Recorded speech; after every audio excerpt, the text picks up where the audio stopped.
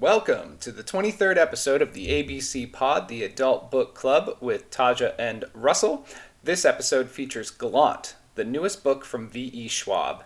Spoilers are between the 48 and 1 hour 28 minute marks. We discuss the main character, Olivia Pryor, as well as all the mysteries surrounding her and Gallant. We also talk about what possessions we have that are similar to Olivia's mother's diary, as well as how much we appreciate Schwab's writing. We finish with our usual segments and scoring. So with that, let's hear it. Well, Taja and Russell, they both love reading books. Taja and Russell, they both love reading books. Well, what do you do when you share such a love? Well, you start a club, an adult book club, and a podcast. Welcome to the 23rd episode of the ABC Pod, the Adult Book Club, with Taja and Russell. I am Russell, and she is Taja. Hello. Hello. Welcome back, everybody. We appreciate you joining us for another episode. Before we get started today, we do want to mention that today's episode is dedicated to our friend, Uncle Jesse. Uncle Jesse, you will be so missed. Uncle Jesse is our friend Nern's cat who recently passed, and we just wanted to say that we are thinking about both her and him, and this episode is for him. So shout out to Uncle Jesse, wherever you are. We hope you are in a happy place. Indeed. We love you, Nern. We love you so much. So with that, today's episode is going to be focusing on Gallant by V.E. Schwab. We're very excited to bring this to you. This is our second time doing a book by Schwab, but before we get to that, it has been 2 weeks. Taja, what have you been up to? Well, I'm trying not to get COVID because it seems like everybody around me is getting it. Yeah, I feel like, again, I am terrible at this 2-week catch-up thing. I'm trying to think if anything exciting has happened in the last 2 weeks, and there's not a dang thing I can think of other than it may actually finally be spring, maybe. It was like 19 degrees earlier in the week, and now it's like 43. So I'm hoping that this kind of warmer streak sticks because spring is my fave. Nice. And I'm really ready for warm weather or warmer weather. It was funny. I was talking to a customer in Florida and he was like, how's the weather in Burlington, Vermont? And I was like, oh, it's warm today. And he was like, what's warm? And I was like, oh, it's 54. And he was like, no, that's not warm.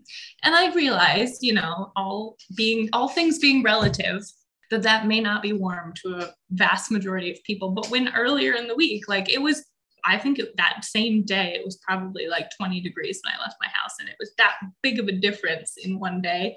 I'll take it. Yeah, it is one of the things that always blows my mind about when you live in a place with 4 seasons, where 40 degrees in the fall, you got your winter coat on because you're so used to the summer heat. 40 degrees in the spring, you're like, oh my God, t-shirt and shorts, let's go. Now we're coming back to the real world here. Yeah, you got like windows rolled down and it's only like 54 degrees. I found something recently on the social media that said Vermont's season. So winter, fake spring, winter again, mud season, spring for real though, summer, deceptive fall, second summer, real fall, and then stick season.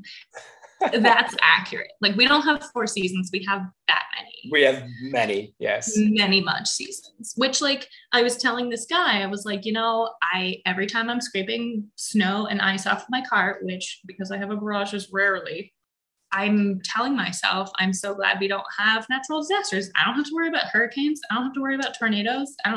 We've had a couple earthquakes, but not anything to speak of. Like I can take some winter. I'll complain about it till the cows come home, but I'll take it. That's fair. I mean, we all get something, right? Come on. Yeah. Let us complain about snow and all that other stuff. Right? No, but I'm really excited for this time of year though, because sugar on snow, which like non-New England people maybe don't know about, but as a Vermonter, it's like a really big deal for the springtime when they make maple syrup and they put maple syrup on a pile of like snow cone snow. It's really good. And the place we go serves it with pickles and a donut. I'm really excited. And we might go tomorrow. This is my least favorite time of the year because Monday, it didn't get above freezing, but the hockey rink's gone. So there's no point for it to be that cold anymore. No. As another year, another season is in the books. But it is also that time of year where like you've been trapped inside, or I've been trapped inside so long that I am all about yard work right now. Oh, yeah. So taking down the rink was exciting. I had to reorganize the shed to put in all the new pieces of wood that we bought, but that was fun too. And then I spent 3 hours pulling up weeds and thorns and vines and all this stuff that has bothered me for years on our front hill. And I'm looking forward, and that's a little bit of a not true. I'm going to try to plant grass down there because it's just basically overgrown with like weeds and thicket and stuff. And so I figure if it's grass, I'll just mow it, and that will keep it at least not full of thicket and weeds and grossness. Such a hill. How are you? It is, yeah, it's going to suck, but I would rather have it maintained than what it is, because like when my birthday comes around and people would come up, I go down there with a weed whacker. So it doesn't look as Jurassic Park as it is. So I think I would rather I don't go in the long grass. Yeah. But I'd rather just keep it maintained so I don't have to worry about it. So we'll see how that goes. My other big thing was this past Monday actually was our good friend Sully's birthday. He turned 35. Hey. They had a celebration on Sunday. So I ended up going up there late and I hung out with him for the night. We played the game that was formerly known as Drinking and Dragons for the first time in quite some time. So that is always fun, always ends a long night. And we watched the new Jackass movie, which was okay. Wait, there's a new Jackass movie? Jackass Forever. Yep. It just came out last month or so. Wow. I will say it seemed like a handoff to like the next generation. It seemed like a lot of stunts that they didn't want to do. So they just like had other people do it and they laughed at them. Power to you. Yeah. Whatever works for you. So, it's a little bit of normalcy. They had like a bigger party. I ended up, like I said, being late, but kind of getting a little bit back to normal. We'll see as the year progresses with that. But that was my big news. Nothing else really going on. I'm excited / not excited. I think I'm going to expand my rock wall this summer. So, so many things to look forward to. Yeah, I'm excited for like gardening time to happen again. Right? And I think it's just that time of year where we're just looking forward to getting outside. And it should be noted that with like the whole Ukraine invasion situation happening, that like growing our own food probably wouldn't be a bad idea. Like they're pretty important to like the world's food, and they're not going to be able to plant much if they're fighting off invaders. Start your garden. That was my political statement done. And that will be on our future podcast. Right. Now. So with that, if you want to take a look at the beautification of our properties or the books we read or anything like that, make sure you're following us on Instagram and Twitter. We are at Adult Book Club 21. You can see whatever we're up to. I always love posting before and after pictures because it just makes me feel happy to look back on something and feel accomplished. Totally.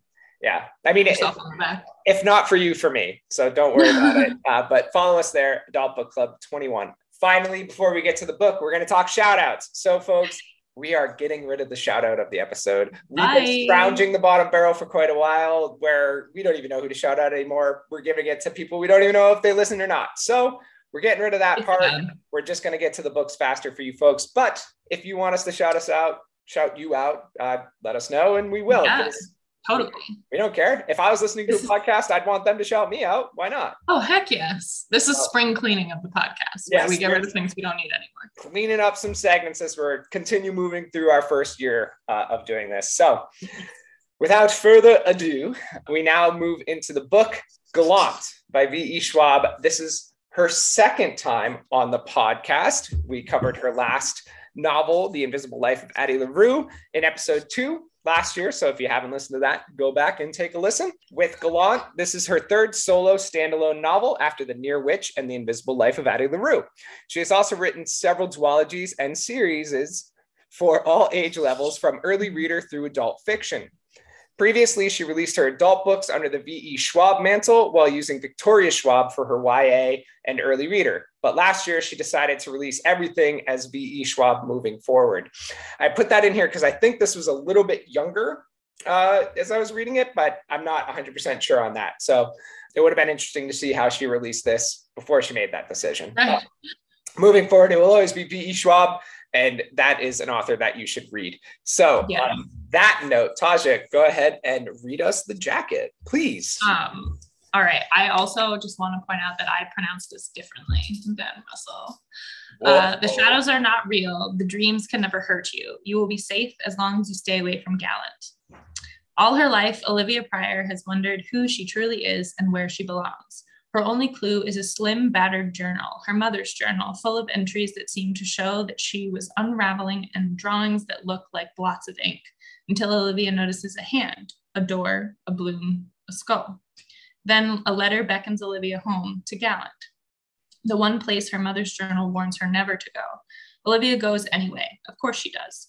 What she finds is her last living relative and her family's manor, a manor with a ballroom and a sitting room and a study and a sprawling, vibrant garden, and the crumbling ruin of a garden wall with an iron door, a door she must never open.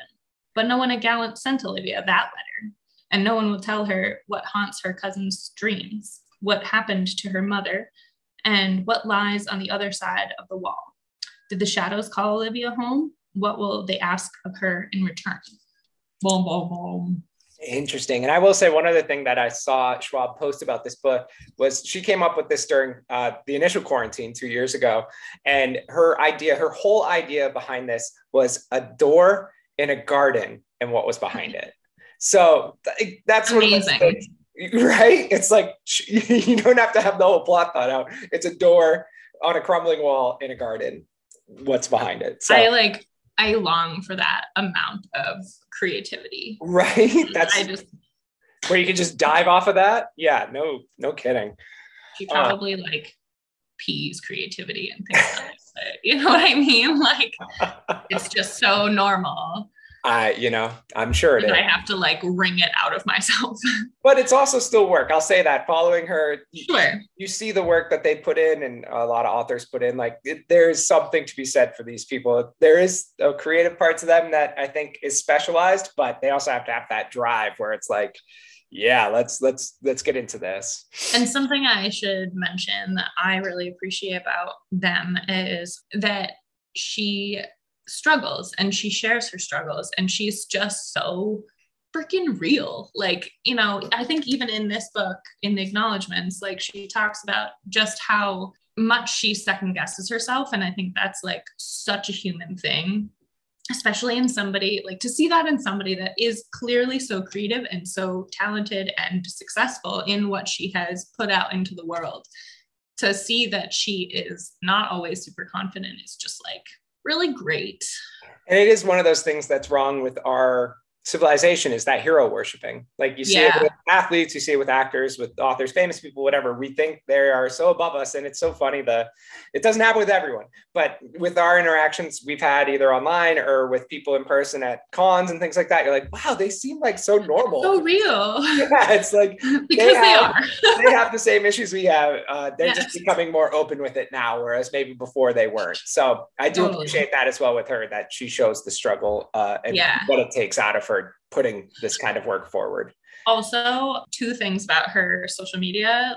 She is really great about sharing her, I don't want to call it her writing process, but just sort of her organizational process. She has phenomenal handwriting, one. Two, her the scheduling thing she does, she's posted a couple times on her Instagram, is mind blowing. A, that she has that focus, and B, that it comes to fruition the way it does. And also she just recently started a second Instagram of the dogs. She takes pictures of dogs in her town that she lives in. And it is the most, she's a cat person. She has cats and takes pictures of, it's just dogs she meets when she's out at cafes and walking and stuff. And I love it so much. I will say, for those of you just joining us for this episode, we did warn you at the end of last episode that we would be gushing about this book and author no matter what. I feel like we talked like we know her. And our friend Victoria. Yes, of course. Let's get back to our friend's work. So moving back to Gallant, it's interesting because as I was typing this up, I was thinking about the books we've been covering lately, and our books have been focusing on outcasts lately, and that does continue here with Gallant. What did you think of our protagonist, Olivia Pryor, as we see her struggles and her outcastedness? her outcastiness. I thought she was super interesting. I think that the fact that she was mute, I thought that was just a really interesting whole situation. I'm very curious about like why and how, you know, from like a character perspective, but I thought that that really lent itself to her outcastedness. Yeah, I will say it was, I would love to know about that choice. What made her have that choice? Because this character, if she could speak, would be completely different. This whole story would be completely different. Because that is what makes her an outcast and be made fun of by the other girls at the school, which is kind of like an orphanage, it sounds like, but just for girls. But she is separated over and over and over again. And they like, it's a bit of ridicule where they're like, well, why don't you have your chalkboard? And it's like, why doesn't anybody learn how to sign? Learn how to sign, exactly. Why is it that I have to wear a chalkboard around my neck just so you can communicate with me? Like, fuck you, put in some effort. For real. And I think that it really makes for an interesting aspect to a character who, it's not that she can't communicate. It's like you're saying, like the other half of the communicative party is not willing to take that step. And so it puts you in this weird, like, you know, she's an outcast for other reasons. I mean, she's an orphan, like she has no clue about her origins, her parents, her mom, anything. And to have like also no way to voice your opinions, your thoughts, your feelings, like puts you in this really awkward spot. And I think, I mean, obviously she has other skill sets, but it turns the person into somebody who can't defend themselves. Does that make sense? Like, yeah, I don't really know where I'm going with that. Well, it's interesting because you see it at the school where people just think she's stupid. Right. Because she can't speak. And she's not stupid. She's actually incredibly smart. But because they don't have the way of communicating with her, and she is definitely stubborn, which, not being in her position, I can only assume that I would probably be too. Again, where it's, why am I the one who has to change who I am? Like, you should be able to work this out too. So I think for her, they put her in this box. And then it's like anything with kids. She's like 14, I want to say, somewhere in there. 14, 16, maybe a little older. And like, that's a terrible age for kids.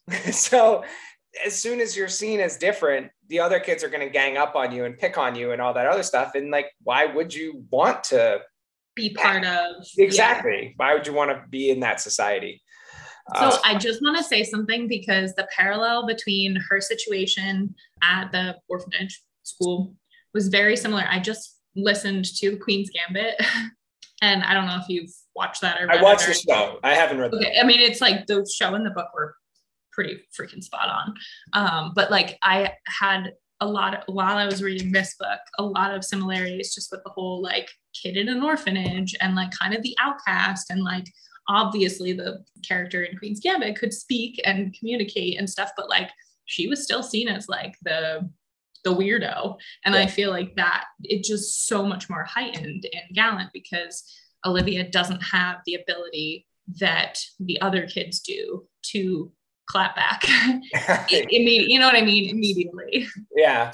And it was interesting too. I appreciated how much she appreciated noise. And she talks about that so much, how the sounds of a place meant so much to her. And you see that too, where like, it was tough for me how, and I'm sure it was tough for her, people could tune her out just by turning their back on her. Right? It was as simple as that. We saw it later on when she got to the manor with Edgar. He would just turn away from her, and that cuts her off from the conversation or whatever's happening in the room. Can't yell at somebody to listen. Exactly. But her response is, okay, I'm gonna break this vase. Like, fuck you, kind of thing. And I appreciated that. And there was some other stuff that happened at the orphanage too, where it was just like her making noise and making her presence known. Like, okay, you want to tune me out? I'm still here. Like she's she's quiet because she can't speak, but she's not a quiet person. Right.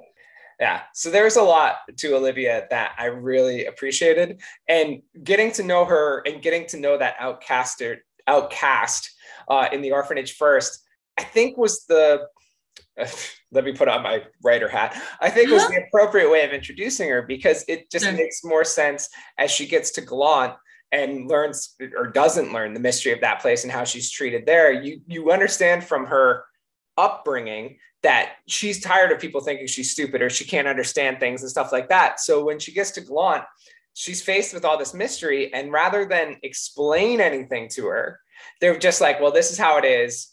You're going to be gone anyway. You need to get out of here, kind of thing. So as she came to Gallant, what were some of the things that stood out to you as this mystery kind of deepens?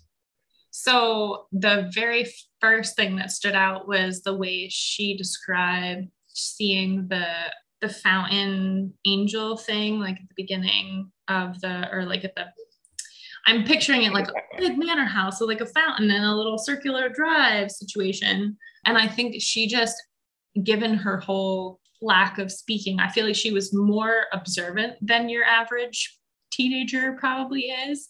And just like the foreshadowing of this whole like, hey, warning kind of situation was really interesting. I was very frustrated with how okay, let me back up a step. I was impressed that Edgar knew how to sign and could speak with her. And like, that was really cool. And obviously like kind of a revelation to her, because I think she probably at the orphanage was so used to people expecting her to change to fit their situation rather than the other way around. And I think they said there was originally a sister or matron there who did. Oh, did they? But she had been gone for like a while. Years, so he was years rusty. And years and years. Yeah. So it was a long time since she was able to actually communicate with somebody like that. So I do remember her being super excited when Edgar showed that he understood it. Yes. Oh, you mean at the orphan? Yes. Yes. But then I was just really frustrated by how her cousin, his gut reaction, or all of their gut reactions to not telling her anything. Yeah. Like really frustrating and kind of just like an annoying, I don't want to say character issue, but just like a plot point to have them know that there's some serious shit going down and not share. Like, obviously, if there's something that you need her to stay away from, you should say something and not make it vague. You know, obviously, like the way that she did discover things, I thought was really cool, but I was still really frustrated that they weren't just like, they don't need to go into detail, but just be like, listen, this is the general situation. So you're not in the dark, and, you know, do with that what you will. Yeah, it's an interesting and always frustrating trope. And I wonder how I would react in real life. Like we were talking about earlier, like, you know, it's like, maybe you should always explain more, but what if you don't know? Then it's like, okay, do I give you this little bit, or do I just say, oh, you're going to go talk to somebody else and they'll explain it? And then you just never know. Right. So I could see them looking at a 14 or 16-year-old girl, however old she is, coming in. They have no idea what she's been through. Obviously the people, who she is as a person. And obviously the people that have lived in Gallant are rough as hell. Like they've been through a lot through the years. So I could see them being like, well, maybe she isn't ready for this. And you see it in other stories too, where it's like, you know, we're trying to protect you. We're going to protect you by not explaining what's going on. Giving you the information you need to have. Yeah. So if ever you find yourself in a haunted house and somebody new shows up, just explain to them what's going on, you know, kind of. Yeah. It will be better for everyone. Unless I guess they're like 5. Maybe maybe they need to know. Quite grasp that. Yeah. I do feel like that was something that was a little bit not frustrating so much as like, if I had a newly discovered relative, and I'm obviously there's like the animosity between her and her cousin, or her cousin and her, really, it's not really on her part, but like the fact that Hannah and Edgar don't immediately ask her a whole bunch about herself, you know, like sit down and obviously she can't communicate to everyone, but like Edgar had enough that they could get through a conversation about what do you know about your mom, or what do you know, like answer her questions and let her tell you about herself. And then you'd be in a spot where you could be mutually beneficial to each other and decide what to tell about the situation. Yeah. And her showing up at the house with that letter from her quote unquote uncle. Which to me, I thought meant, oh, he's dead. Well, he probably wrote it beforehand. Who knows how long post takes. But to see their reactions to it, and it was like, okay, so now she's shown up under mysterious circumstances. You can tell by looking at her that she looks enough like her mother that she is the daughter. So she is family. So okay, like, why don't we explain this rather than being like, well, we're just going to get rid of you tomorrow, Yeah. And wouldn't you want to know anyway? Unless they thought totally, like, even if you are going to send her away. Yeah, unless they thought the more they knew, the more she would be in danger, but they never said that either. So no, and I have a hard time believing that Matthew like cares enough about some stranger to be like, I'm going to protect you. That whole, especially once I like discovered what was like really going on, I had a harder time with his reaction being like really upset. And it felt, I mean, I guess later on it kind of felt a little martyrish that he was all like, no, I'm the only one. But like, why wouldn't that at least like lighten your burden a little bit? Yeah, I think there's a touch that we can hit on that with spoilers if we remember, that I would get into with that side that I don't want to give away here. But I think if you think about where his frame of mind is, like he is pretty shattered by this point. So I can see that being like, I think he had a mind frame of what he was going through, at least had a purpose. And then her coming in maybe changes that purpose. So I could see that being like, what the fuck? Like, I was resigned to this and now you're here, you fuck up everything and you're going to ruin it. And I don't know. So I can all the more reason to have a conversation about what's really going on. Because like inevitably some stranger who doesn't know what the heck is going on is going to fuck shit up. Right. But then we wouldn't have a book. Especially if you're like, here's this great place, we're not going to tell you anything about it. Yeah, here's your family home that, you've been living in an orphanage for like a dozen years and this is like home, but get out. But leave. Yeah. So it was interesting. I will say one thing with Edgar, and this was never discussed in the book, so it can't be a spoiler. I do wonder if Olivia's mother was also mute, because they never explained why Edgar knows sign language. He knows. I think that if that were the case, Hannah would also know it. Maybe not. I don't know. It was just something that popped in my head. I feel like she would have taken the step. I feel like Hannah, as the person that she is, I feel like she would have made the effort if Grace was. But I mean, for Edgar to know it, like, why? But Hannah was around longer than Edgar, wasn't she? Or yes, but so I guess he could have known it from before he showed up. But they've obviously been together for 8 years or whatever. So if it was somebody that was important to Edgar, I would think that Hannah would learn it. I don't know. It was just something that popped in my head that you immediately saw holes in. So I will defend my position to the death. That's fair. I'll fight you. No, I'm just kidding. Nice. So talking about her mother, the idea of the journal obviously played a huge role throughout the book for Olivia, as this was her only connection to her mother, Grace. What did you think about her having that? And then also in the book, we see it where kind of right in the middle there, they put in the whole journal. So you get to then experience it. So I want to know what you thought about the placement of it. Because we've had other books where people talk about books or things that they have, but actually being able to see it and go through it. I was wondering what your thoughts were about that. I really liked that. It was one thing to have the artwork sort of like strewn about through the book, which I also really liked, which like still I don't fully understand how that was communication, but whatever, that's not the point. But I liked having the whole journal because like when Olivia is sort of reminiscing about how much of it she remembers and telling us pieces of it, it was quite clear her mom was going mad for sure, but just like being able to read the words and like see it on the page, not just to see how it was written kind of thing. Yeah, I think that was pretty impactful. I mean, I honestly like don't think a book like this would do well as an audiobook because I think so much of it needs to be visual, which is ironic or not because Olivia can't speak. So like having all of that transition of her mom be tangible and visual I thought it was really cool. I mean, I really like books that have that kind of like break from this is a narrative book. And it's not that it didn't progress the story. It's not that it wasn't helpful to, do you know what I'm saying? Like it was an interesting, tangible thing that I did really like. Yeah, it for me, when it happened in the book, without knowing it was coming, I was like, okay, well, I'm just going to read this chapter and then I'll put it down. And the end of that chapter was the beginning of the journal. So then I was flipping through the journal, just reading that. And then I just kept reading afterwards. Like, it definitely just hooked me to keep going. And I found it interesting because Olivia has that aha moment where she kind of understands more of what this journal is, which we'll get into in spoilers. And then they have it right after that.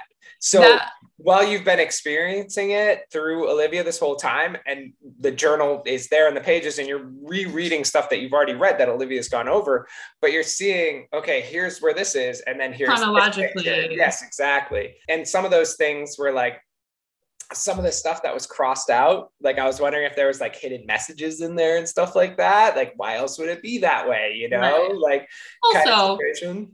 When I cross something out, I like really cross it out. Like maybe that's just, and I haven't written in a journal in like decades, but like I don't leave a record. You know what I'm saying? Right. Like, nobody should know this. Nobody should know this. Right? Like I fucked up. Yeah. And I think that was pretty interesting too, to have like the previous version of what I wanted to say also shown was a lot. I do wonder if there's the hidden meaning there, because it was interesting because like you were saying, Olivia always took it as this is her mother divulging into madness. And I wonder if it's more her mother fighting that madness, where like because the journal ends with her writing a letter to Olivia, basically, because I think she leaves her at the school when she's like 2 years old or something like that. So she's like writing this letter, basically saying goodbye to her, saying like, you can't be with me anymore. And everyone thinks it's because she's mad, but maybe it's because something else is really coming after her and she's trying to protect her, kind of situation. So I really appreciated the timing of that. Like I said, I feel like it was still a strong book. It wasn't like I was going to put it down and leave it for days, but it was just like, fuck, that hooked me. It was right really, back. there's the hook right in the middle. Yeah. No, and I really enjoyed, especially like, because you got the images that were from the journal just sort of randomly interspersed throughout the book. And then when you get to the journal portion, like you were saying, you can see it chronologically. So like the illustration and the entry, and the illustration and the entry. And like when she's making these discoveries, you get to see it placed correctly. Yeah. Which, I mean, I still don't fully understand, but it was still cool to see it in the way that it was meant to be seen, or that it happened. Right. So another thing I wanted to talk about, without giving spoilers away, what were your initial thoughts about what the danger could be in Gallant? Like, what is this big nasty that nobody's talking about, and kind of some of the hints that they dropped, or some of just the interesting, weird things that were happening around Olivia that nobody was explaining? I mean, the garden was sus for a variety of reasons. Go ahead. The idea of that, like the silver weed thing that they were pulling up, and how they had to remove that. And like, even in his weakened state, how Matthew made that such a point, like, okay, I've got to weed the roses, and I've got to make sure that I seal the cracks in the wall. And like Olivia's looking at it, and she's saying like, this is like a 12-foot rock wall that looks like I built, because it's falling down everywhere. And there's a door in the middle. Like, what's the point of the door? You can just walk around the side. Like, what are you doing? I thought was super cool, and very like, I could totally picture what Victoria saw that gave her this inspiration, because like it's very per stumpy and the whole like, here's this hat, it's not even a full wall, it doesn't go from point A to point B to block something off. It's like you can get around it, but there's still this door. It's just so magical. And I mean, especially the care that, like you're saying, that he had given to the maintenance of the wall leads you to believe that there's something more than meets the eye with it. And obviously, because like it's not even a full complete wall, that's quite suspicious. And like, I would always assume there's something dangerous. I mean, no one, it's not going to be fucking unicorns and fairies on the other side, because like, why isn't the door flung open? You know what I mean? Like, it's got to be something evil. Yeah, unicorns and fairies, the door would be wide open because you want to play with heck yes. Yeah. But like, and just the unnatural seeming quality to those weeds in the garden I mean, probably Olivia doesn't have a whole lot of experience with gardening growing up in an orphanage. But that said, like, she seemed like an adventurous girl and would be like out in the yard of the orphanage and stuff. And so I feel like she's probably seen quite enough or read about normal plants. Those are not normal plants. And all of it is suspicious. I guess I would just always assume, if it were me in that position, I would assume it was bad and assume that they were like protecting something from the bad thing. And she talks about how like the next day or 2 days later, Matthew is drugged so he can sleep. And she goes back in the garden and like, it looks like he did no work at all. And that's where it's like, okay, like that's not normal. What is going on here? Because especially when you're working with the back of the book where it says everything casts the shadow, even the world we live in, like I kept looking at that like, okay, like obviously, so is it like shadow world behind the gate? Like what is really this big mystery? Because then the other side of it too, when she gets there and they're like, the house is sealed up, right? Because darkness is coming. And they're like, okay, you got to get inside. And Matthew's like, send her away. And they're like, you can't, it's too dark. She can't go outside now. I'm like, is this like a big bad wolf situation? Like, does are there vampires? Yeah. Like, does something come out in the darkness to play? Like, it was something where I'm like, what are they trying to keep out that can only come out at dark? Like, does that door, because I knew about the door just having read about this book. Yeah. So I was like, does the door open at night and like whatever's trying to come out and they're trying to protect themselves from that? So there's a lot of that mystery too, where like, if you're in this huge ass mansion where they're like locking every door and shuttering every window every night, wouldn't you be like, excuse me? Like, could you explain, please? Yeah, what's happening here? So I found that kind of aggravating as well, as I'm just putting myself in Olivia's shoes and just thinking like, obviously this is not normal. What if Olivia sleepwalks and they don't know this? And she, you know what I'm saying? Like, if you're going to let somebody stay in this place where you have to maintain a certain level of locked upness, you got to tell somebody. Maybe not the whole reason, but just be like, listen, there's some shit going down that we got to like, just don't do this list of things. Yeah, right. We'll explain later. You know what I mean? I would be upset. Yeah. And I would have been very suspicious if I were her. A lot of head scratching. And like, this is a generational home. So they've dealt with children before. And again, she's like a teenager. Like, I feel she's like not a 5-year-old who's going to be like oppositional defiance style. You could explain some things to her. The last thing I wanted to touch on that I found was interesting in this book was the idea of the ghouls, because we've seen it in other books too, but it's usually only the main character that can see them or a select few, thinking back to like Ninth House. And here, everyone could see the ghouls, is my understanding. Oh, that was not my understanding. So I was thinking, just because maybe I'm wrong then, but I was thinking like they would scare some of the girls at the orphanage, or am I wrong about that? Maybe just Olivia could see them. I think Olivia could see them, and like she was, the girls were scared in the orphanage because Olivia like did things to scare them, like put bugs and shit all over them, which like, power to you, girl. You got to get yours. Those mean girls, they're mean. Yeah. No, I was under the impression that only she could see them. Okay. I mean, that would make more sense. I was just even at Gallon, I thought she was the only person that could see, like, because I imagine Matthew would be even more fucked up if he could see his dad walking around. That's true. That makes sense. I was I was thinking of it both ways. I'm like, man, I really thought like some of the ghouls were present to the girls at the orphanage, but maybe it was just Olivia seeing them. Yeah, I didn't read it that way. Okay. That's fine. And I think that like it made it more logical that only she could see them, because she was the one that like can't scream and can't like, you know what I'm saying? Like she's the type of person that like wouldn't cause a ruckus like the other girls would inevitably do if.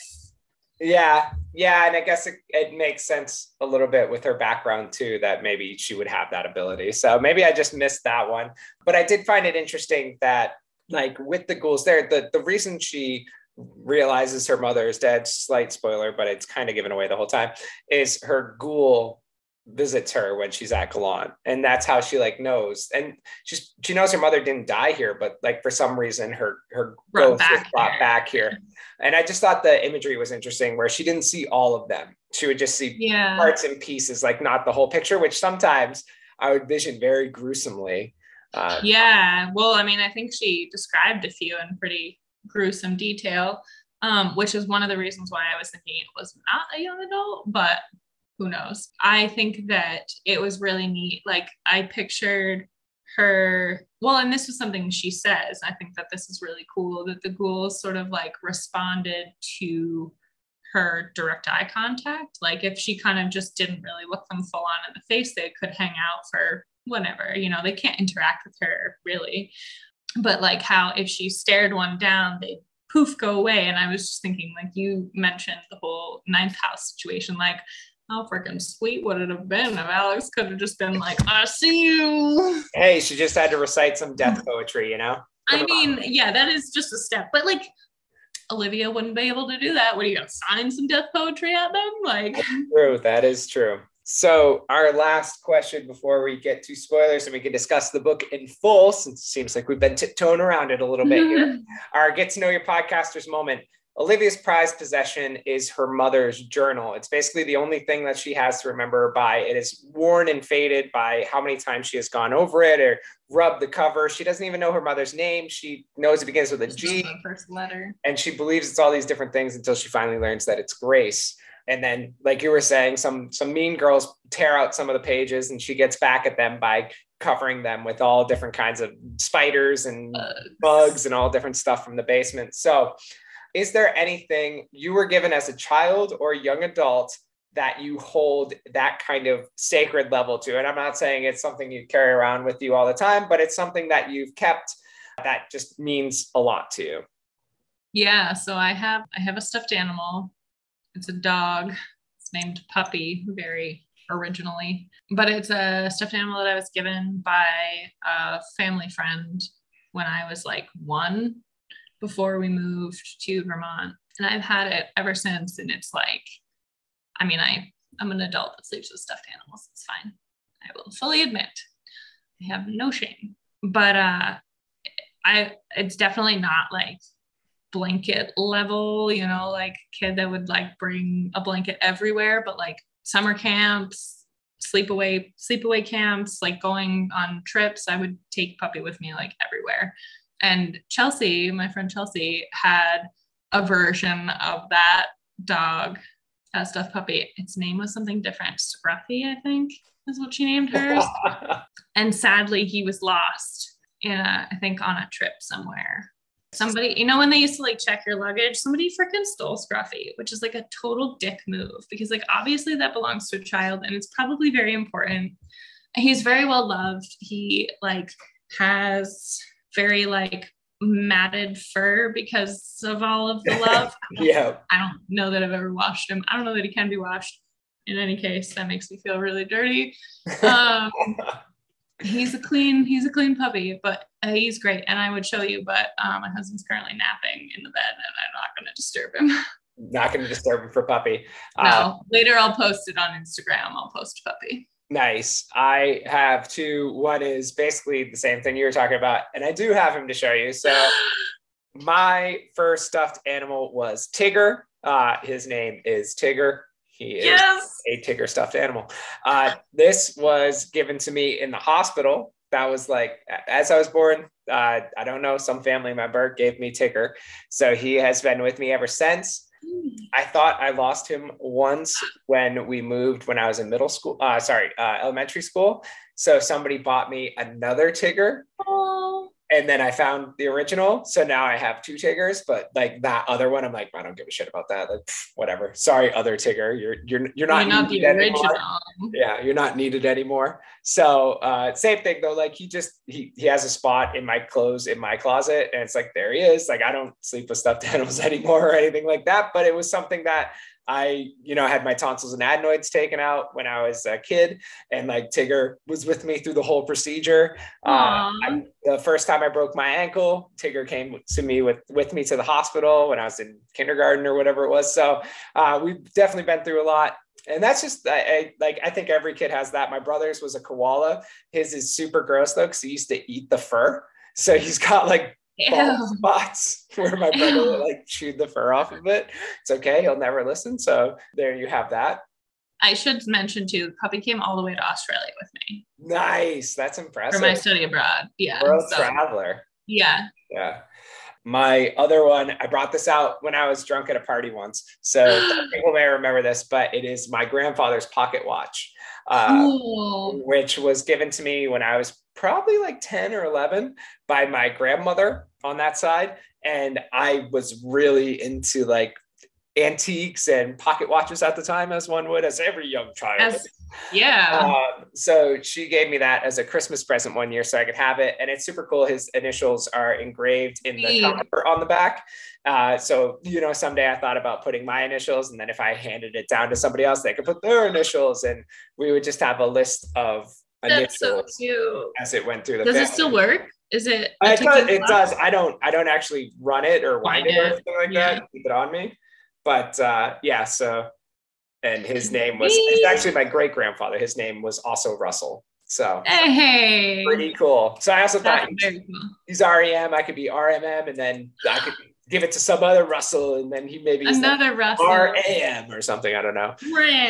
Ram. It's your turn to have the punch. So yeah, one time I was really drunk here for a party, and I was like, "Let me burn this out," and I think Nern took the brunt of it as I was just crying. I was like, That's amazing. Yeah, so many great memories. Also up here, I have like one of those storage things, like plastic storage container bins, like leveled one, and two of them are just filled with like pictures, tickets, like movie theater stubs, zoo booklets, maps, just all this different stuff that I've gone to. Amanda calls it my junk pile, or like my trash pile. I call it my memories. It's so funny. And like, hotel cards, like I keep like key cards. Yeah, just so I can be like, this one was I don't know. Oh my god, dude, I was gonna say, you remember the only ones that I keep are the Dragon Con ones from Host Hotels. Yeah, no, I'm super into keeping junk and everything else, but I wouldn't say it's as sacred as my mother's journal, but I don't have that, so this is what I have. Sorry to let you down, Olivia. I don't know, like if I had, I guess in Olivia's case too, that's like the only connection she has to her family up until she gets to Gallant, so obviously it means a lot. I think it would drive me crazy to not know anything. Yeah, no, that's to grow up like that too, to have all those questions. And I think that was also one of the upsetting things too, was she had so many questions about where she was from, and these people didn't even want to answer that. They just wanted her to get out. No. So it was definitely a little bit annoying to see what she had to go through as the book progressed. So with that, we are going to move into spoilers. So here is your song. This is the part where we're going into spoilers. Time to learn what the story's all about, because this is the part where we're going into spoilers. So if you don't know the book, get out. Spoilers. Olivia finds a second journal belonging to her mother in her old room in Gallant. When she compares the two, she realizes that in the one she has had her whole life, the writing is her mother's, but the drawings are by her father. She recognizes the marks on the cover as being caused by bolts in the door in the garden, and realizes that her mother and father slipped this journal back and forth between the two realms. She goes to investigate, and the journal falls through to the other side of the door. When the door won't budge, she goes around the wall to the other side.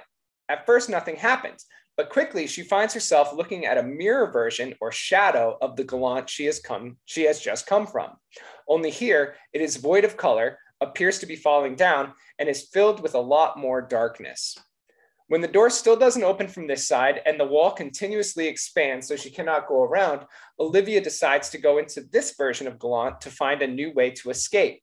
Inside the house, she lays eyes upon what her mother referred to as death, a ghostly dark shape with all-seeing milk-colored eyes that is surrounded by his 3 shadows. Olivia is spotted and makes her escape with the help of some ghouls that she recognizes as her ancestors, but not before she comes across a boy who appears to be sleeping in the fountain on this side of the wall.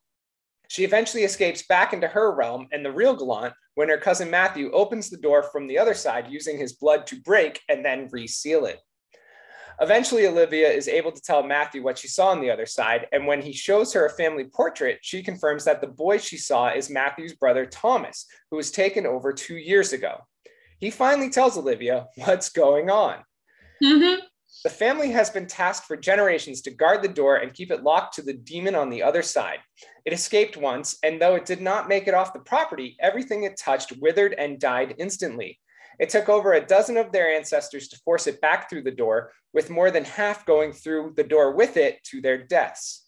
But the demon has other ways of getting to you as it attacks your dreams, can take control of you if you are overtired and beaten down, or even charm you to the other realm as it did with Thomas. At this point, it is only Matthew and Olivia left in the prior line, and the battle has drained Matthew to the point where he almost never sleeps and can barely get through his days.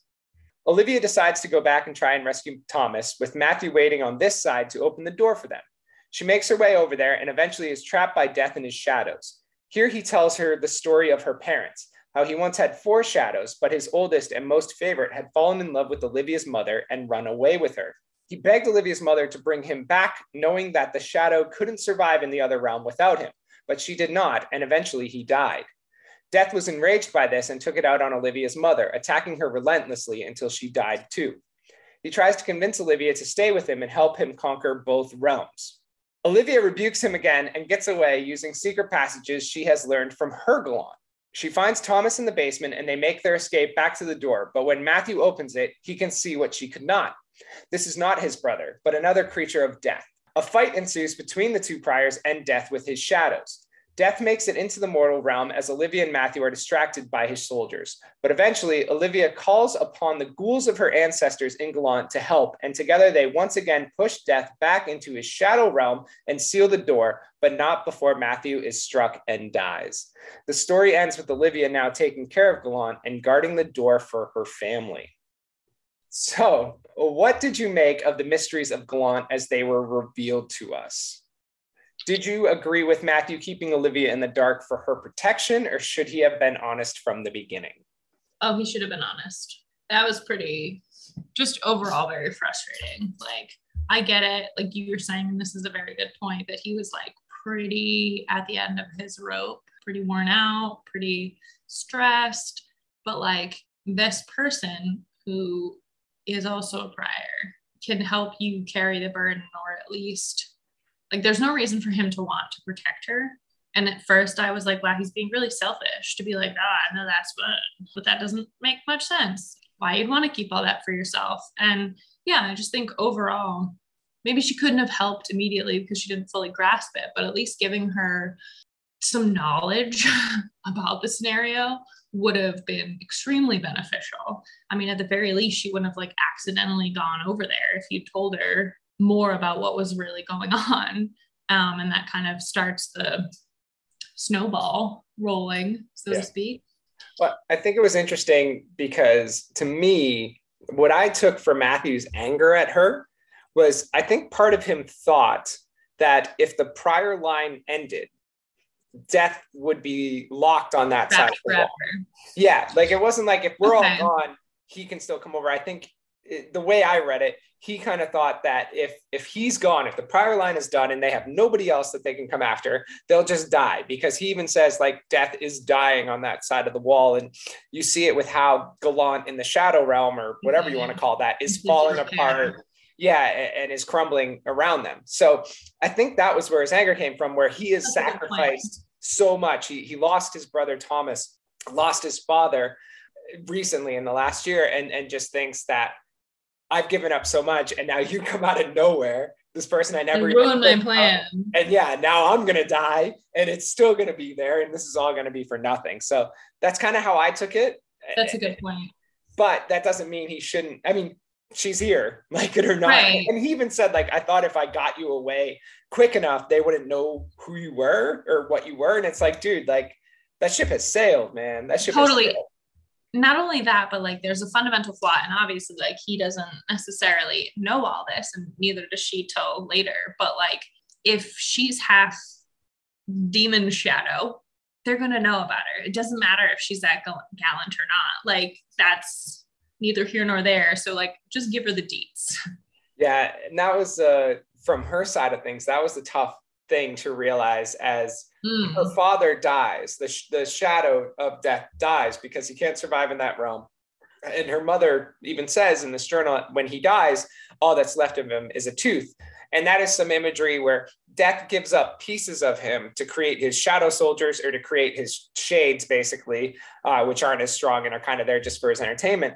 And that tooth never came back because her mother realizes that that's the part of death. Sure. And so she grinds it down and throws it in or burns it or whatever.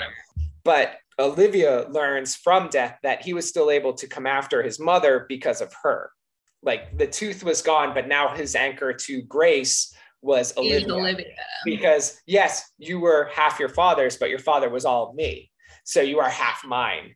I have some logistical questions. I don't think about I can how, yeah, I know you can. And I don't think that was like paramount in V. Schwab's like conceptual planning for this, but like I got questions. I mean, the shadows could do damage, right? So they could physically grab you and do all that. So I don't know. And they all had an appearance about them. She describes how they all had their own unique look.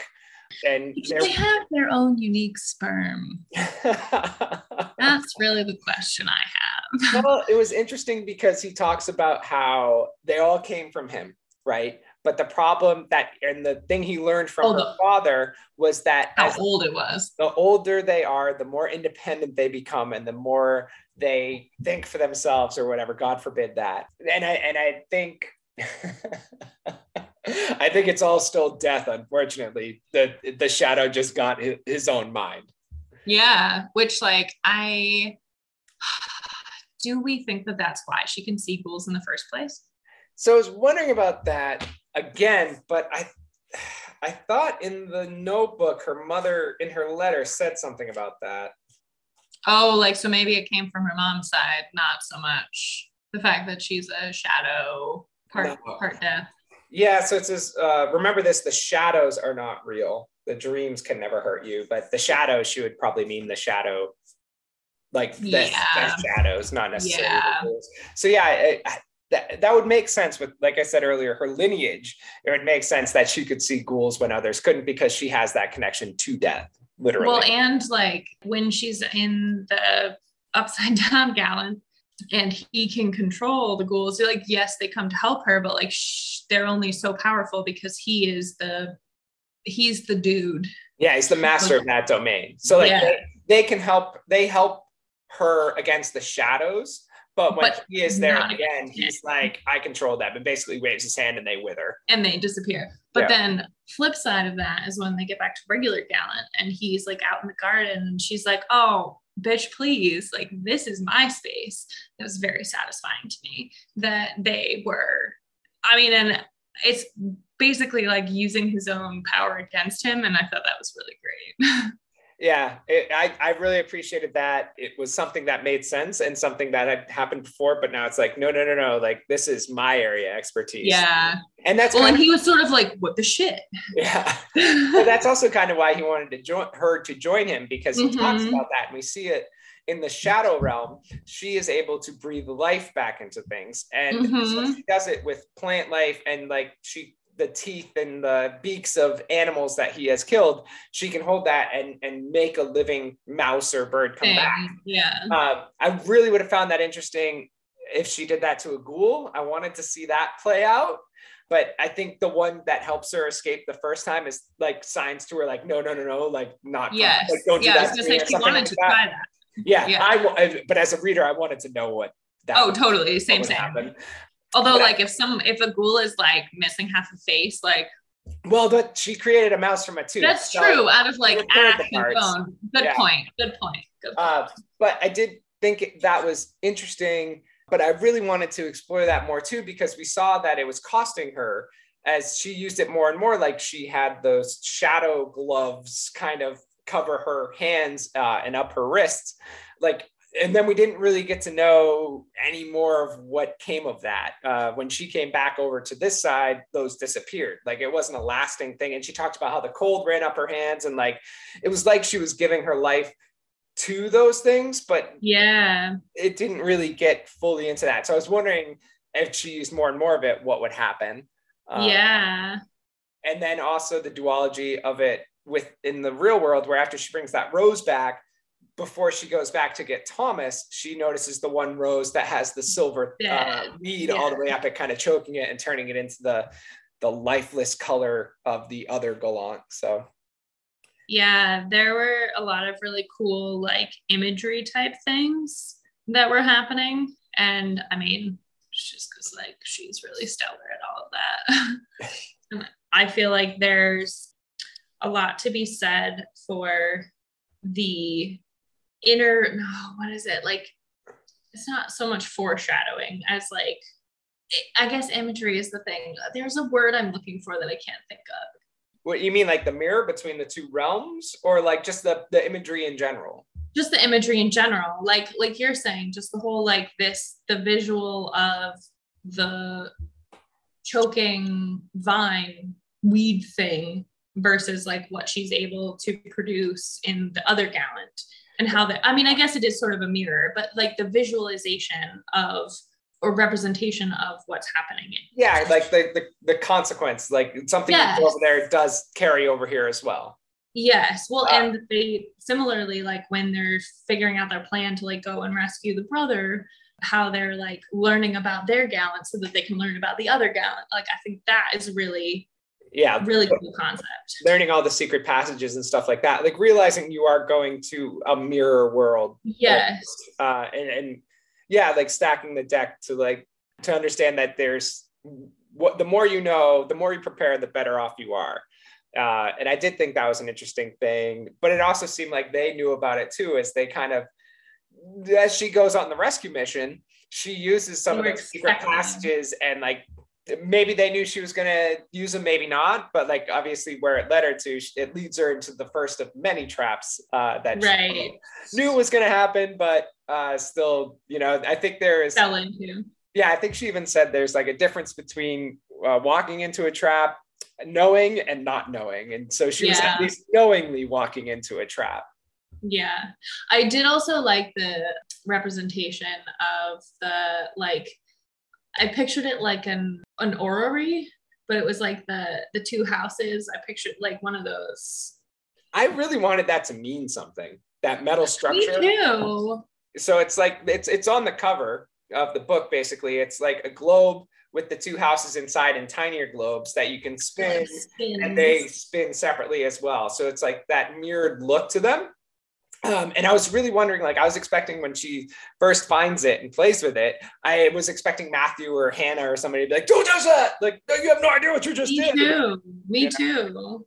So it's kind of bummed that didn't have. And like, what's the point of it otherwise? Like, is it just like a toy that one of the Pryors made because they have a sick sense of humor? Or like, well, maybe a way to explain the other side of the wall. I don't know. Because they talk about that too, where originally there was no door in the wall, and it was one of the generations of Pryors who put that in because the wall was crumbling and pulled up. So they put the iron door in to secure the opening, basically, and then bound it with their blood to seal the demon in. So maybe it was they had gotten a glimpse of it, and like, even though her and her mother both went into the shadow realm, you're not supposed to. So maybe they used that device to kind of be like, this is what's there, you curious kids. I don't know, but seeing that, I'd just be like, well, it's another this house. Like, doesn't look so bad. Right, yeah, no, it looks a little bit redder in the windows, but seems okay. Yeah. The one interesting thing that is total douche move by Death, where he uses his shades to reenact her mother's love story in front of her to the point where they both die. And then he brings them back and has them do it again over and over to her. What did you think of their love story, and kind of the understanding that comes across as this Shadow and real girl, I guess you could say, kind of fell in love and what they tried to do. What do you think of that part of the story? I mean, that was like a really rough part to like make Olivia watch all that, especially because she has like, that's essentially the first time she's like seeing, I mean, she's seen her mom's ghoul and she's seen portraits and stuff, but like her dad, no idea what he was like. And just, I mean, great, but also terrible. And also, again, the logistical questions I have are many. It actually kind of gave me some sort of Strange the Dreamer vibes in terms of like star-crossed lover type scenarios. I mean, it was just painful, I think, to make her sit through that repeatedly. I mean, obviously that guy's a dick and like that's kind of his MO. I found it interesting mainly because we learn that his death meant something to death. Like it wasn't just Olivia's mother who lost him. It was also death. Like he talks about how he was his favorite and he was his longest, basically, I guess the only thing he can consider as a companion, you know, even though he was a piece of himself because he had been with him for so long. And it's interesting when you just read it, you don't see all the emotions, but like I pictured death pleading in dreams for this woman to bring back his friend, you know, kind of situation. And she thinks she's being attacked, or she thinks, who knows what Grace is thinking. It's like a miscommunication issue more than anything. Yeah. And she probably thinks he was a prisoner over there. And you see that he communicates with pictures. Like it's never mentioned that he can speak. I was wondering that. So like it's another you think that's where Olivia gets it from? Yeah, that would make sense. I thought about that before and then completely forgot about it until just until you just said it. I never thought about it. So but like that would make sense. And it's interesting too, because like Matthew can't read, but her father could read enough, even though he's a shadow creature. And again, you know, I mean, who knows what they do for quote unquote fun on the dark side of Gallant. So maybe all they had was reading books. I don't know. Or maybe he just thought that from death, you know, that was part of what he inherited when he was made from him. I don't know. Right. But it was an interesting visual that didn't really happen in the book, but happened in my head, where I was just thinking about this creature of fear and anger and death and all this is turned into this, like any of us, pleading kind of missing a friend. Yeah, person who's just begging for you to bring their friend back, you know, and it's nobody understands anything that's going on. I wonder if her dad did. You know, like, did he know he was dissolving because of that? Did he think he was under attack and like couldn't go back? Or it's there's a lot. Weird. Yeah, there's so much there. I do want to say, like, I appreciated the little tiny detail of like death, basically like tonguing his missing tooth. I thought that was really cool, and like really sort of feeling the loss. Obviously, like feeling the loss, like that was my favorite dude and he's gone and whatever, but also like physically just like not having that tooth. I thought that was just really interesting, because it's one of those things, like if you have a loose tooth or whatever, you like are constantly paying attention to it. It's not something that you can ignore. Yeah, and Grace even mentions in the journal, like, I hope forever he feels that gap and feels the pain of not having you or whatever. So maybe she did know what she was doing. I don't know. I feel like she wouldn't have sacrificed her love, but I don't know. Yeah, I feel like she did know, but at the same time, she didn't like maybe realize quite how tenuous her baby daddy's situation was. Husband, they didn't get married or anything, but like I feel as though there was definitely something lost in translation. Yeah. In terms of like, if we go away together, like probably Mr. Shadow Man didn't know what would happen, probably because no one's gone away. Like, how would you know? You're the first experiment in that scenario. So don't fault him for wanting to try it, but like, I don't know, it doesn't seem dumb. You know what I mean? Like, to know that, and maybe it was some form of, maybe not torture, but just like, if you have already outgrown your programming, so to speak, and you don't like being in the company of an evil demon man, perhaps dying with your love is better than going back to that. I don't know. Yeah, not a position I've been in before, that's for sure. No, me either. Can't say that I have. So moving on to the ending, this is a consecutive book where not all our main characters make it and live happily ever after. What did you think of the final battle between the Priors and Death and his minions as we wrap that up, and also the death of Matthew? I will say, like, the rescue mission not going to plan was pretty rough, and I just like really felt for Matthew in that moment where he realized that his brother was not his brother, and like kudos to him for not being like blinded by the hope that it was and kind of recognizing the situation for what it actually was. So it was almost like more rough to have him die at that moment, because you're like, oh, he's good people now, or not the now, but you know what I mean? Like he's coming to the point where you could really, I don't know, respect, appreciate, whatever. Understand where he's been, why he's been such a dick. Exactly. And so to have him die like in that moment was rough. I mean, I think we talked before about how great it was that Olivia was like, these are my ghouls now, bitch. Yeah. And so that was pretty great. And just like Hannah and Edgar coming in like armed to the teeth. So cool. Yeah, I mean, I think that it was important that not everybody make it through.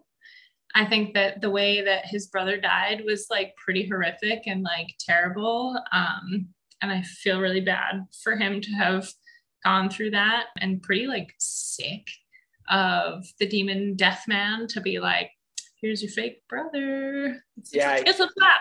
He talks about how, so Thomas basically gets Pied Pipered away in his sleep, which I think is the reason why they lock the house up so much. Like that was kind of what is revealed. It's not to keep something out, it's to keep people in. And we see also with Matthew, as he is getting brought more and more into the dreams, that they restrain him in his bed to keep him there with like straps and all that. And assuming that was something that happened after Thomas left as well.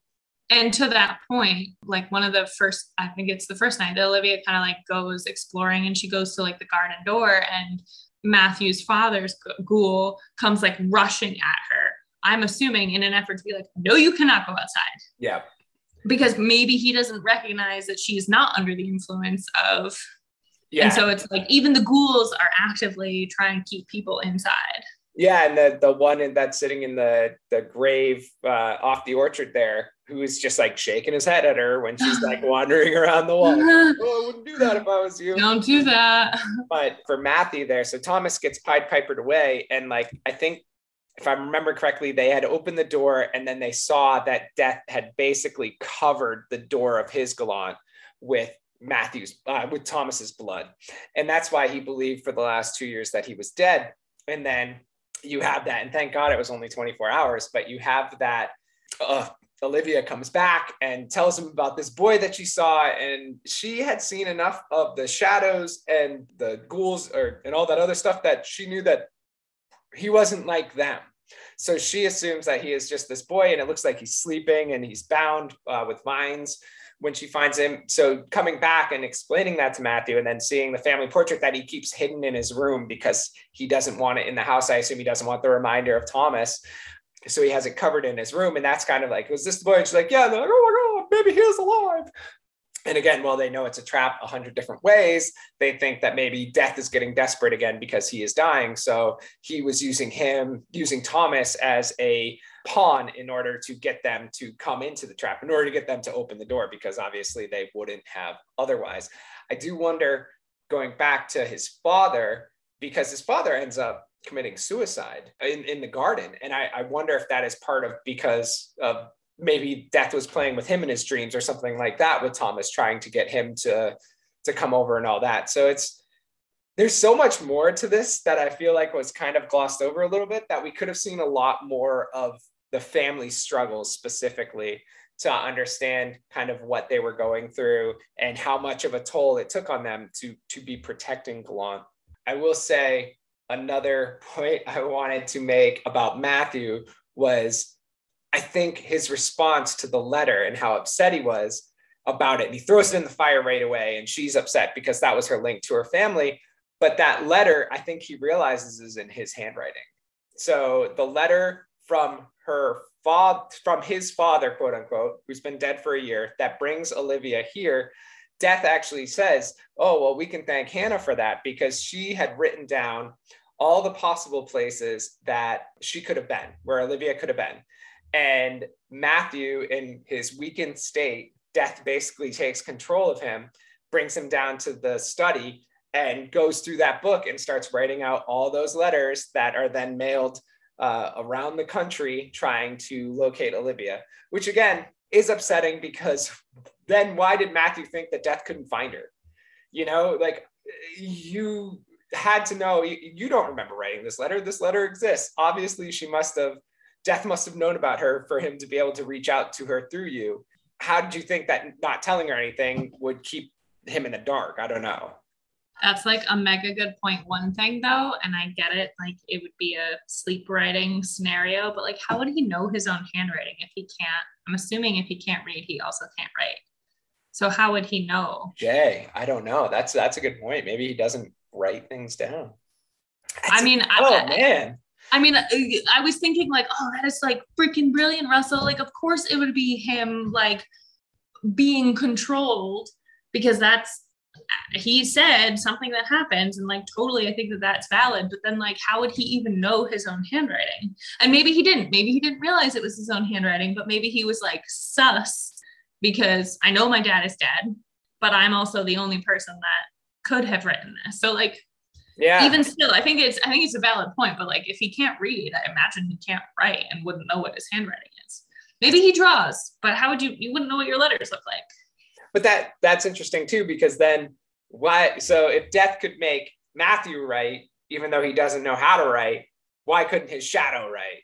Like, why didn't he get that part? I don't know. It's, again, a few questions here. Yeah. Not just about the logistics of one certain aspect, but a whole bunch. No, the procreation aspect of shadow human progeny. I will say one thing for me with the ending, to get back to that, was it did feel a little rushed to me. Yes. Like, it felt like we built up to this grand entrance of Death into the real world. And then it was like, poof, done. Yeah, and he like dons this regal look, and like, he actually looks handsome. He doesn't look like that ghostly, disgusting creature that he was on that side of Gallant. He looks more regal on this side, and like talks about how he's just leisurely strolling through the rose garden, like killing things and all this. And then it's like, oh, the battle with the shadows, they kill them. Matthew takes the sword protecting Olivia. She then kills that shadow. Shadows are done. And then it's like, Edgar and Hannah are there. Olivia runs in front of him, was like, we're going to stop you. And he's like, no, you're not. She's like, the ghouls. So I did feel like it was a little bit unsatisfying. Like, it made sense, and it was like cool that she used the ghouls against him when she couldn't in the other realm, but it was also just like, it's kind of anticlimactic. Yeah, and a little too easy. It was like, do this, and we did it. Yeah. Well, and like, yes. I mean, I have nothing else to add other than yes. Yeah, no, I think that's a fair assessment. I mean, there were some cool parts, but it definitely did feel like it was too easy. Yeah.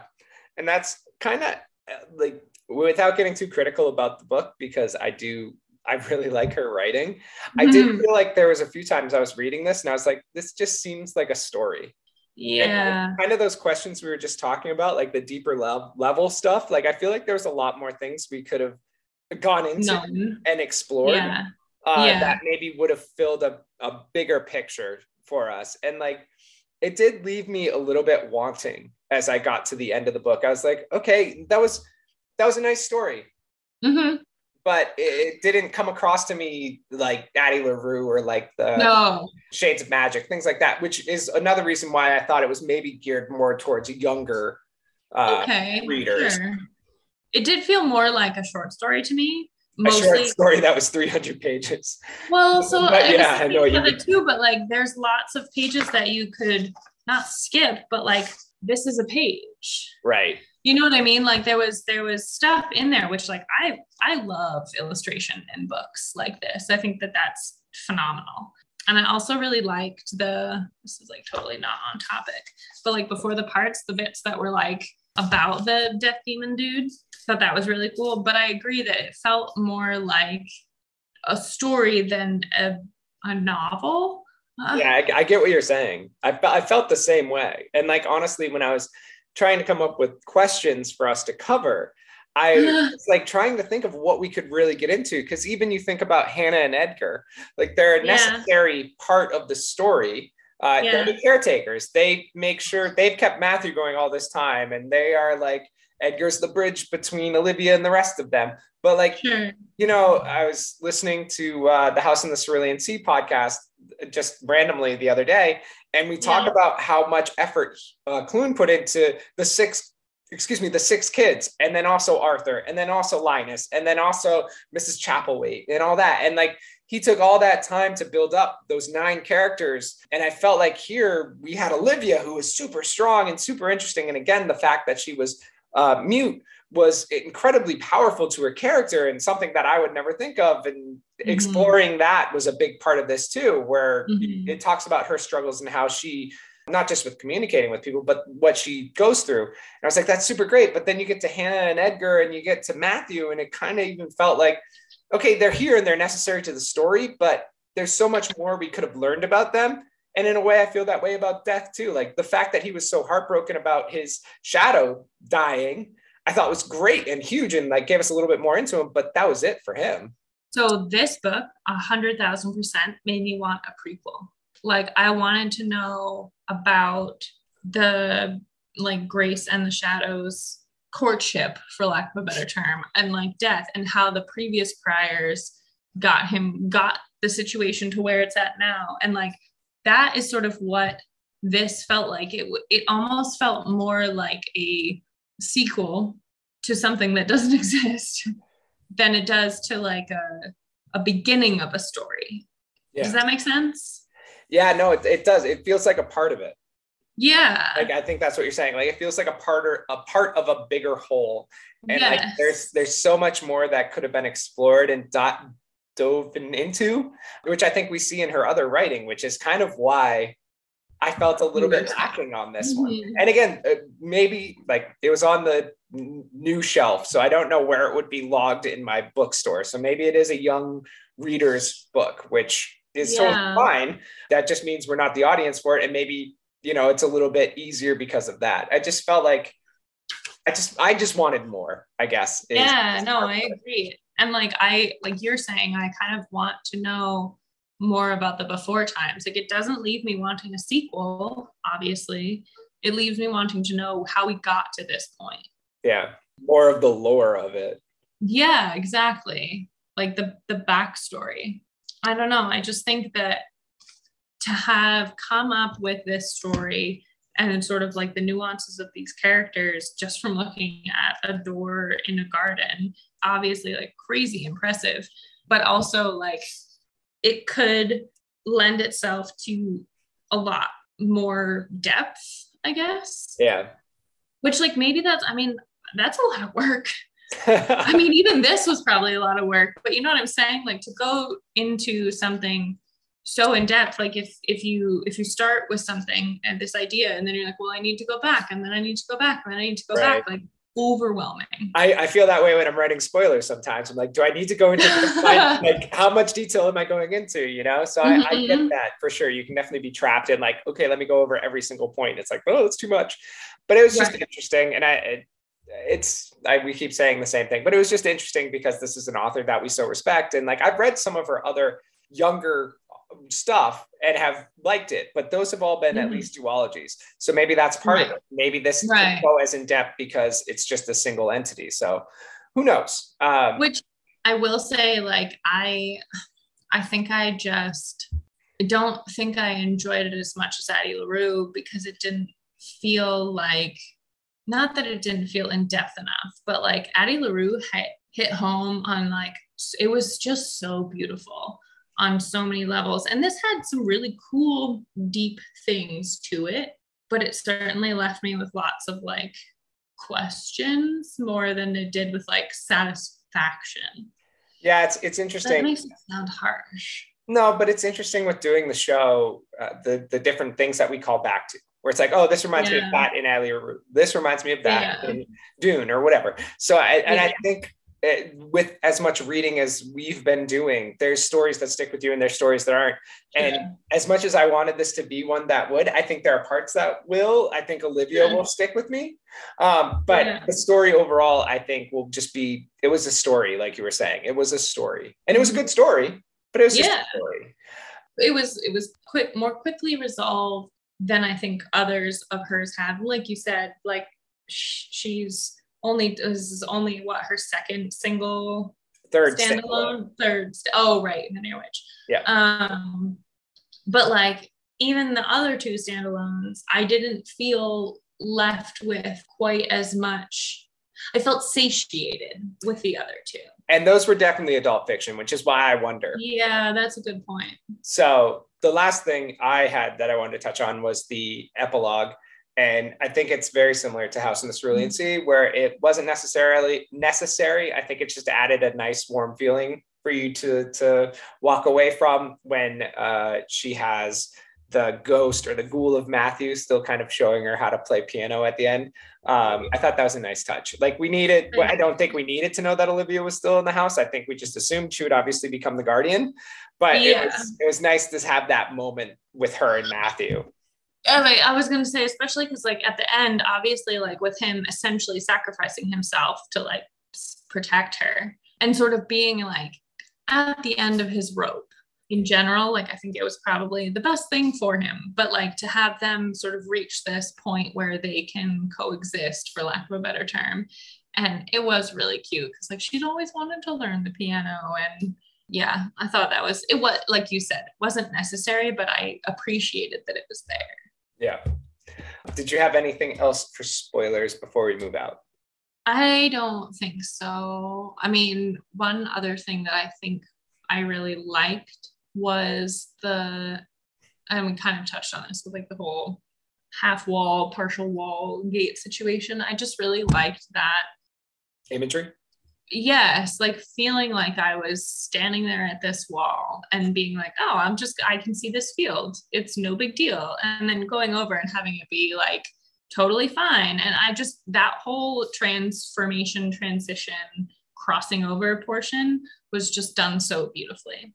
I feel like, when we were growing up in Jay's neighbors, like woods, there was an old broken down truck that we used to like play in, occasionally.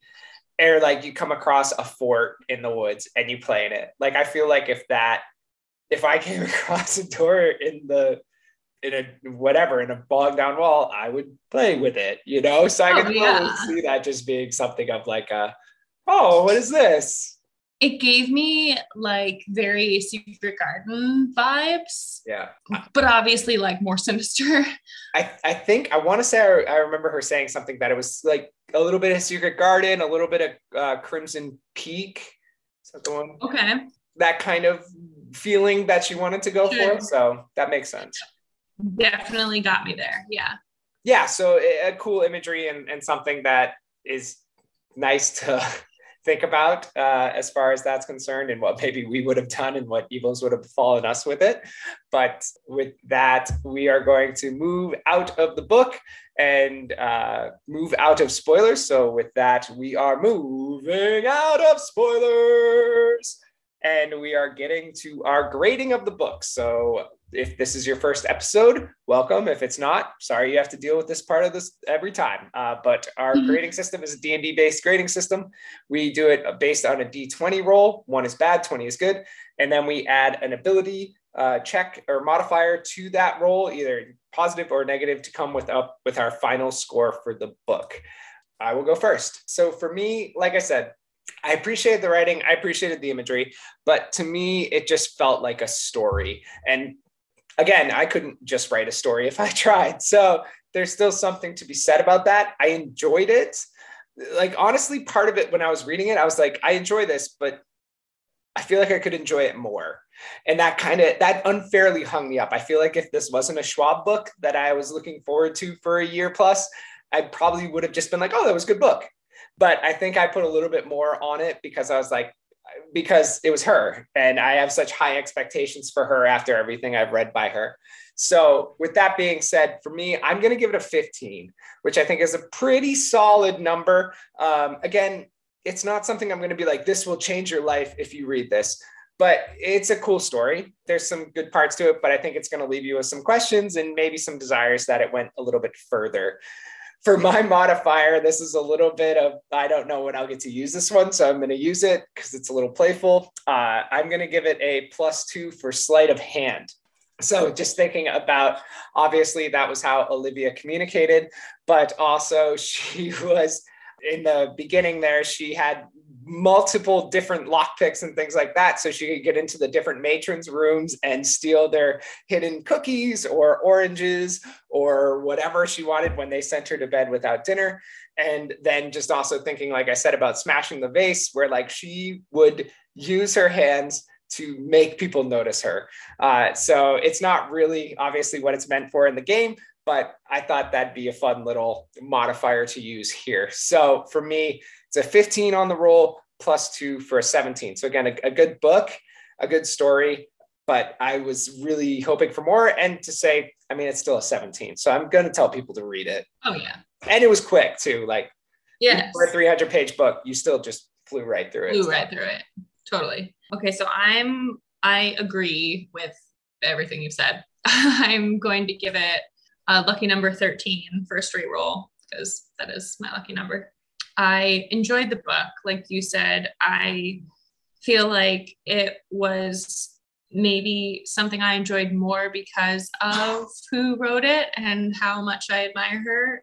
Obviously, like lots of really good points. I mean, she's phenomenal, but I think that it was different than I don't know what I was expecting, really, to be honest, but it was a little different than what I was expecting. I still really enjoyed it though. I'm going to give it a +3 for history.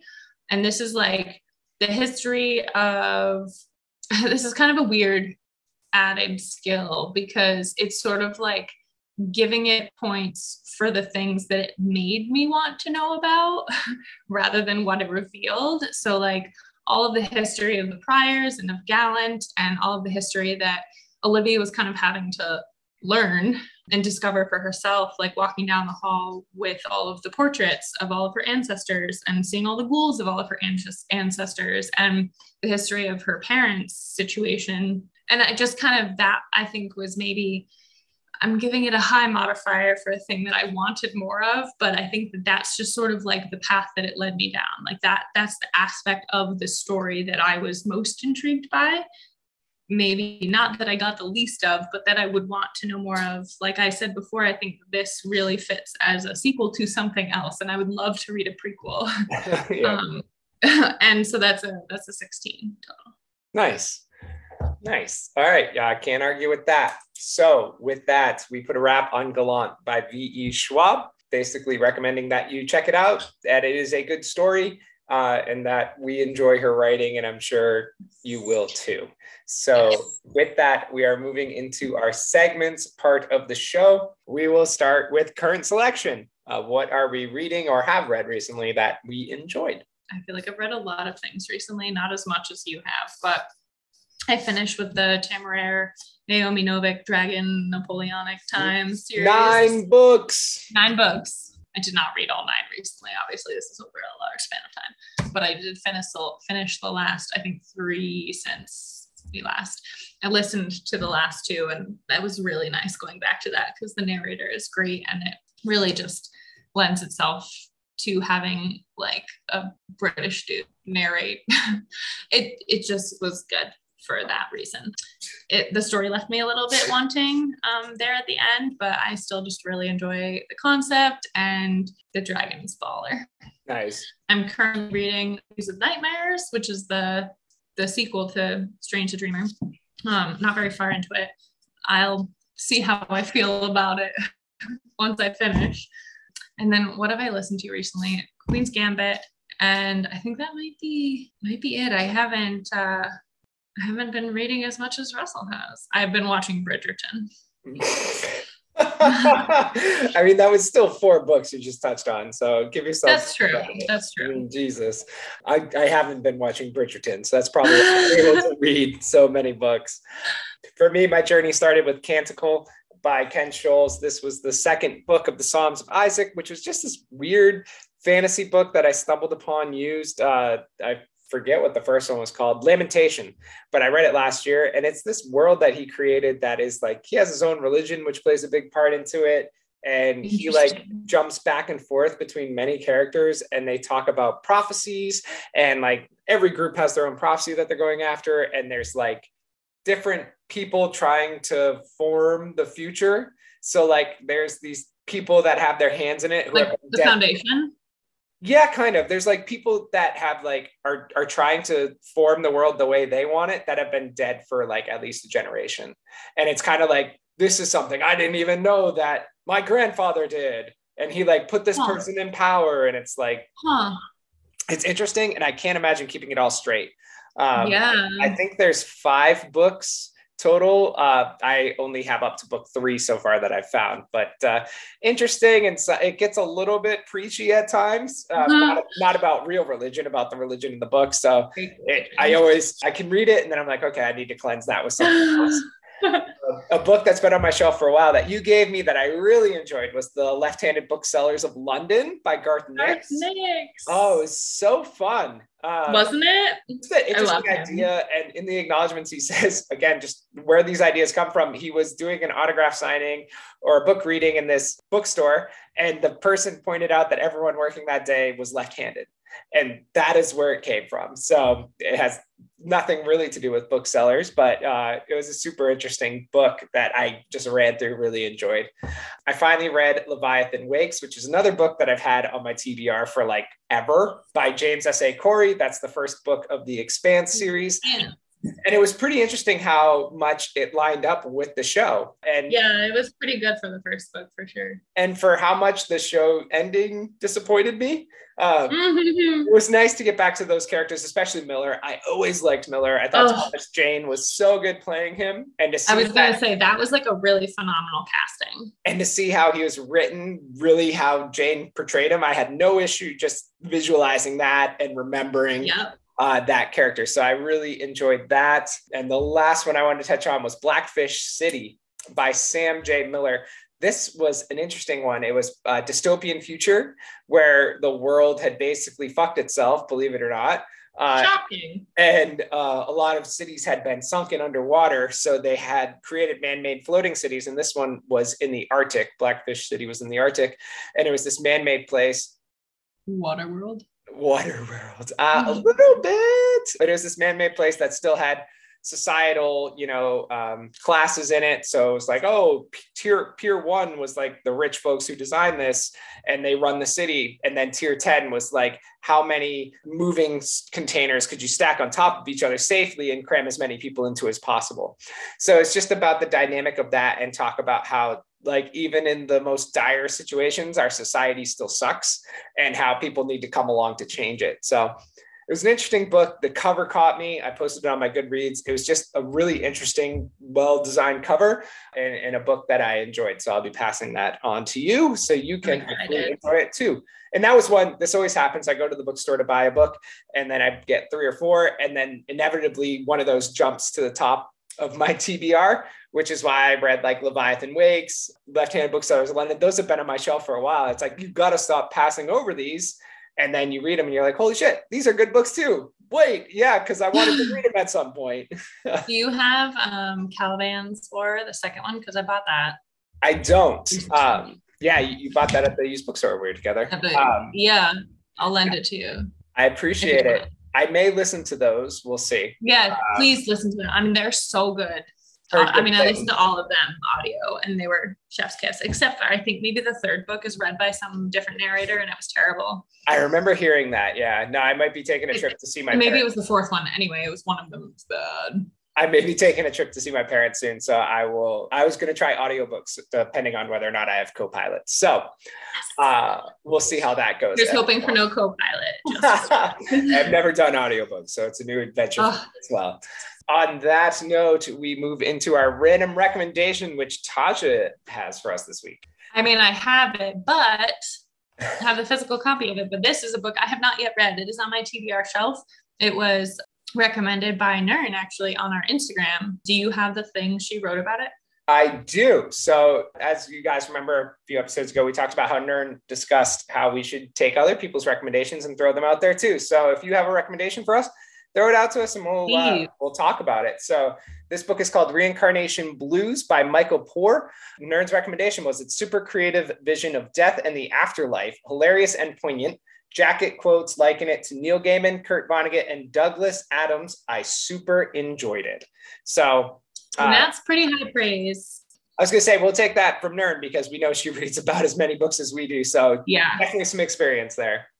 I also appreciate the whole concept of like a different look at death, not just because we read that Clune book. Oh, Under the Whispering Door. Under the Whispering Door had also a very interesting take on death, and I appreciate that whole concept. I think that's cool. Nice. So Taja will read that at some point and let us know, and then I will borrow it from her as well. So with that, we close out the show by talking about what is on the next podcast. And my God, you're going to have to listen to us gush again, because our next book is a duplicate author we've done before, but it is his new book from Harlan Coben. The book is The Match. Believe it or not, if you listen to the show, you've heard us talk about him a lot. A mystery thriller writer. The little tag for this one: a DNA match leads to more questions than answers as Wilde tries to learn about who he is after being abandoned for decades. This is a sequel to his book, Boy in the Woods, which Taja and I have both read. She read it recently. It basically takes the main character of Wilde from that book, or one of the main characters, and focuses more on him. So it's been getting rave reviews. It came out 2 weeks ago, and very excited to cover that for you. So tune in next week as we get back in 2 weeks, sorry, as we get back to the world of mystery thrillers. But until then, this has been the ABC Pod, the Adult Book Club with Taja and Russell. Keep reading. Yours, that was really good, but your audio sounded really far away just then. I went too far away. We crushed the timing though. I know.